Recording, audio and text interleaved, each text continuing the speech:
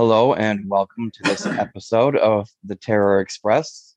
In 1983, the horror world got what is known as the holy grail of horror movies, called The Mutilator. On the heel of its 40th anniversary, we are finally getting a sequel, and we have the director of both films here, Buddy Cooper. Hello, Buddy. Thank you for joining us in this episode where we hope to get mutilated together. How are you? Hey, Jason, I'm well. Thank you. I hope you are. It's good Very to be well. here. Very excited to have you here. I have to say, Mutilator has been and will always be one of my all-time favorite horror films of the 80s. And I do have one of my coveted possessions here is a pair of the screen-worn pants from Sue that I got from your I remember when you Instagram. got those. Yeah. Yes, loved it. And I'm still holding out for a Bill Hitchcock shirt one of these days, maybe. But let's jump in here. I want to start talking a little bit about The Mutilator Part 2. And if you Right. can you share a little bit of what Part 2 is about, a little bit of the synopsis? What are we in for? Yeah, I don't want to say too much. I will say that the idea is that there's a film within a film. And the film within the film, which is being made, is a remake of The Mutilator. Oh, nice. And so the thing takes place during the last 2 days of shooting. There's a rap party and a bit of a horror fest that night. And that way we were able to bring in some of the cast of the original Mutilator. Bill Hitchcock and Ruth Martinez are there. I'll say that Jack Chatham signed himself out to he said he was aged out. He did show up for a day to watch the shooting, and so he had a cameo. We stuck him in front of the camera. That's exciting to hear that. Sounds really wonderful. Now let's talk a little bit about the newcomers to the Mutilator. Hopefully, will become a franchise here. Damien Maffei and Terry Kaiser. Horror fans will know them from films such as Strangers Prey at Night, Friday the 13th, Part 7. Yeah. What do they bring to the Mutilator 2 and their characters, Jack Chatham, and nice nod, by the way, and Columbo? One of my producers suggested Damien for the role, and Damien suggested Terry for the Jack Chatham character. They're friends, and they work well together. It was good to see them working together. They're both very talented and skilled actors. They brought a lot to the project. First, Terry bears a certain resemblance to Jack Chatham, so it was good that he was available and interested. And he fit right in. He got the idea of his character and stuck to it through the whole thing. Damien was perfect as Columbo the cop. He nailed it. He nailed his character. He was properly aloof and standoffish and controlling, but at the same time, he was not offensive to the character. He's a good guy, just a cop, being very businesslike, doing his job. And it was good to watch them work together. They're friends, and it was good to watch them working together. They both brought a lot to it. You also mentioned that Ruth Martinez and Bill Hitchcock were back on set. What was it like being reunited with Ruth and Bill? It was really good. We've all stayed in touch through the years. The cast members have stayed in touch with themselves more so than with me, but I stayed in touch with them. Bill lives here in town, so I see him from time to time. Yeah, that's cool. And they're friends. Bill and Ruth are friends as well as being friends with the other cast members. So it was fun for them to get back in and do it again. And they look forward to it. Bill did double duty. He was also the prop master for the picture, and he had a couple of assistants, and Ruth became one of his assistants. So they worked together in front of the camera and behind the camera, and it was good. They got along great. It'll be good for fans of the Mutilator to see those two back. Oh yeah, Mutilator 2. Yeah. Oh, absolutely. It's gonna be great to sing them back together again. Can we get an idea of what to expect with the Mutilator 2?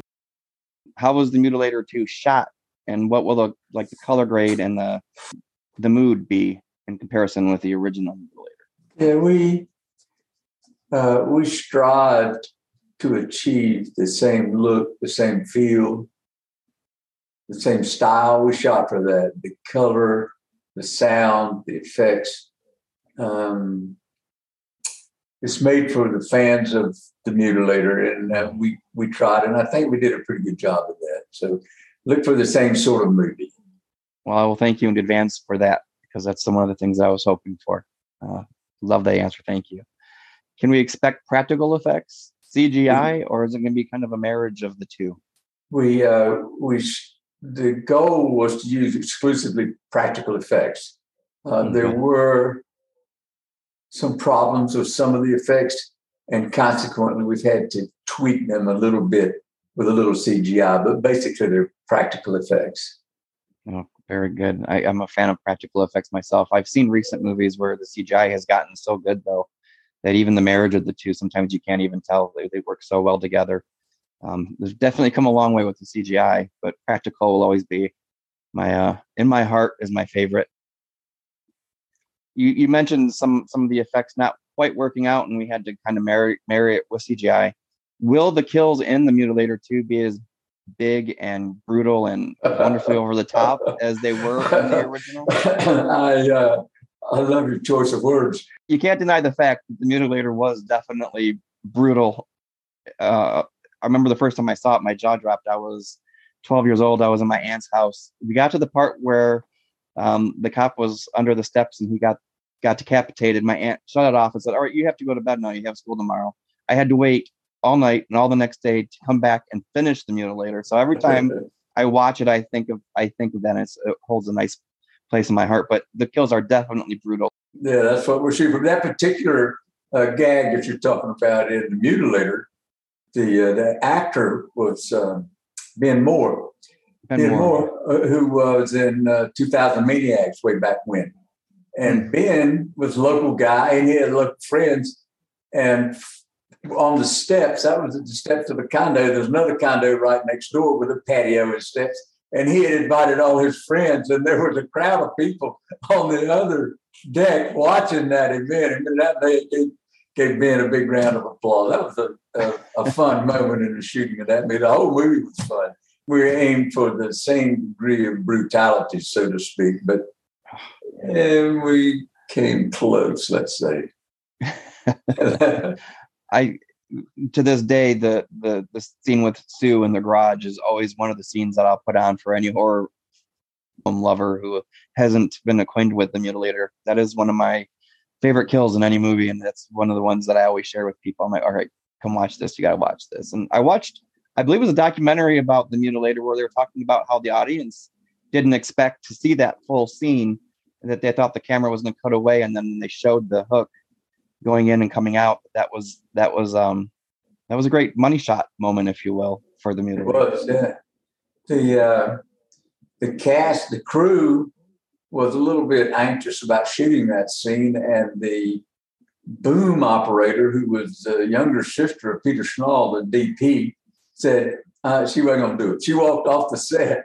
He had to go get her and talk to her a little bit, bring her back in. So she held the boom for that shot. Now, do we know if there might be a trilogy? Is there a part 3 that may be already being discussed? Is it a possibility? No. Of course, I'd love to do a part 3, but there are no plans, and that would depend really on whether or not the Mutilator 2 is successful. If it's well received and people, if I make my money back, then I'd love to do another one, because it's a lot of fun, but it's an expensive hobby. Yeah. So if I don't make it back, I don't know. If I do make it back and some distributors are interested, yeah, I'm game. What's been your biggest challenge of filming the Mutilator 2? The biggest challenge, there really was no big challenge with the filming, aside from the special effects. Occasionally there was a gag that didn't work. The biggest challenge in making the thing has been in the finishing. The editing was difficult. Robert Newton, the editor, did a masterful job of going through all the mini takes and picking out the right ones, putting them together in the right order. And so it's come a long way. He deserves a real pat on the back. That was the hardest part of it. As a filmmaker and director, what are your biggest rewards of that aspect of filmmaking?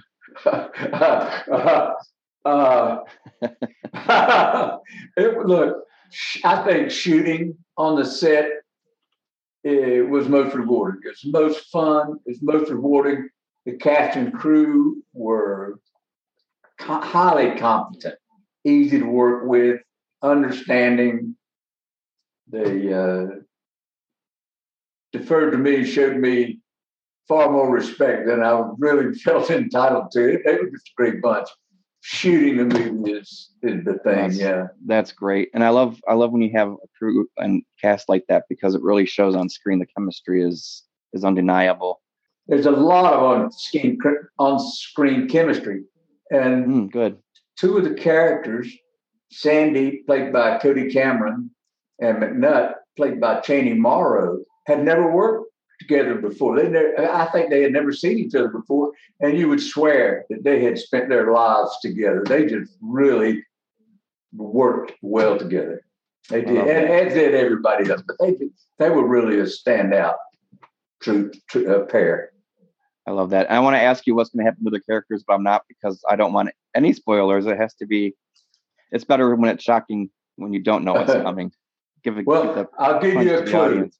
Okay. Not everybody does. Okay. Okay. Very good.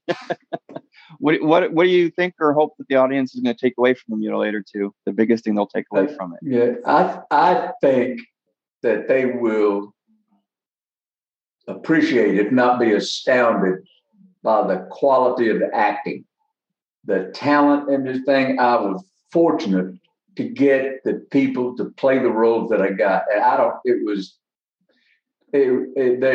they all are extremely talented, highly skilled, and they were prepared. They came to the set, they knew their characters, and the characters came alive.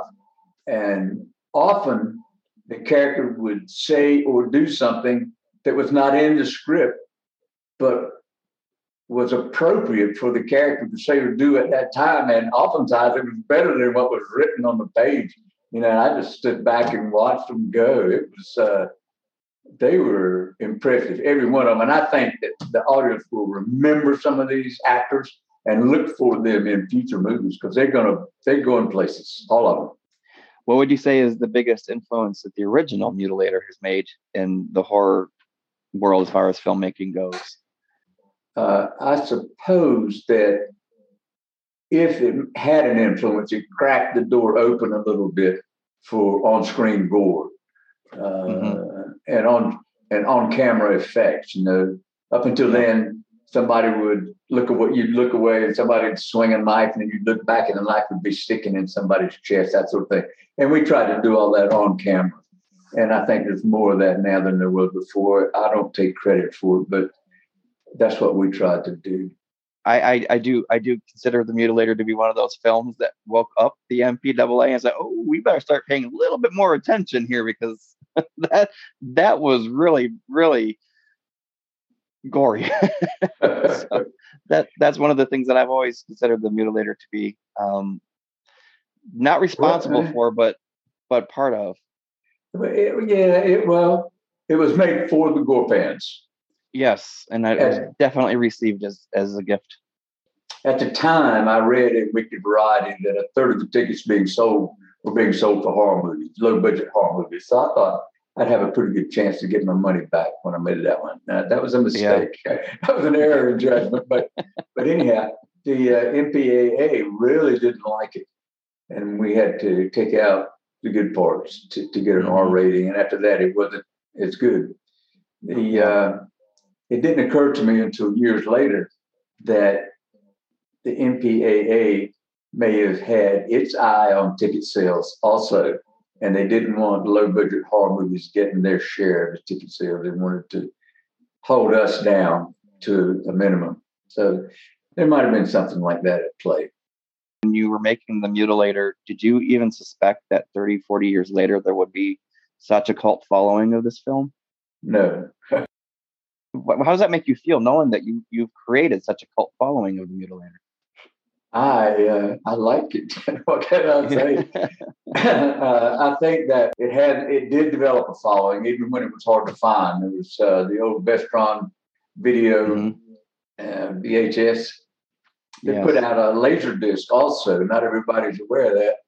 There were, I think they sold 3 copies. I got one. Ryan James, who plays Gene in the movie, who did an excellent job. got one. I don't know who bought the third one. Maybe my mother. I don't know. I will say I'm a proud owner still to this day of the VHS uncut version of the Mutilator. It's still within my collection. It always will be. Arrow Video brought it out on Blu-ray CD. They guy named Ewan Kent. I was talking with Shout Factory, and a guy named Ewan Kent from Arrow called, and we hit it off and went from there. He flew over, picked up a cameraman in New York City, and came down and supervised, actually conducted some of the interviews and supervised a lot of the stuff that was involved in that package. And that package that Arrow brought out was something for the old fans to get and make it better, but it also introduced the movie to a whole crop of new fans, and that had a lot to do with it. Yeah. I actually own that Blu-ray release, and it is beautiful. I remember I pre-ordered it, and it got pushed back, and the wait was intense. But when I finally got it, it was such a beautiful package, so well made, and the special features in it are amazing. And to the listeners right now, that Blu-ray package of the Mutilator is available on Amazon. You can get it from Arrow Video on their website too, arrowfilms.com. Arrowfilms.com. I think I actually pre-ordered mine on Best Buy when it first came out. I don't know if they may still have it there too. But speaking of the Blu-ray release of the original, do we have any dates? You said editing may finish next week. Do we have any dates set possibly for the release and a distribution company or streaming platforms where we can see the movie? I am searching for distribution at this time. 2 distributors, Arrow Films and Media Ventures, have expressed an interest in it. And they want to see it when it's finished, so that'll be happening soon. And I have a list of other distributors that I'm going to be contacting soon. So, to answer your question, I don't know. Yeah, soon, sometime, somewhere, somehow. Soon. Yeah, soon. It's coming. I'm hoping to get at least a small theatrical release. And then I'll be there. And then it'll go on streaming, I suppose. But all of that will be worked out with the distributor. I don't have one at this time. Do you believe in the supernatural? Have you ever had a supernatural experience? That's an unusual question. But I will tell you a story. Okay. My father was really into Christmas. His business was seasonal. He didn't have much to do in the winter. He threw himself into Christmas. He wasn't over the top, but he was at the top. And one year, one of my sisters gave him a wall clock, sort of like a cuckoo clock, except it was a Santa Claus head. And on the hour, the Santa Claus mouth would move and it would say, ho, ho, ho, Merry Christmas. Well, it was hanging on the wall for a few years and the batteries died. He was in his 80s and didn't replace the batteries, and he died. The batteries and this clock had been out 2 or 3 years.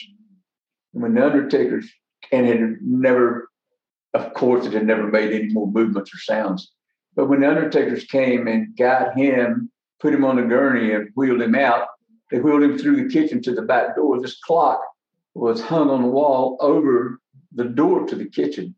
And as they wheeled my father's dead body under that clock, it came to life.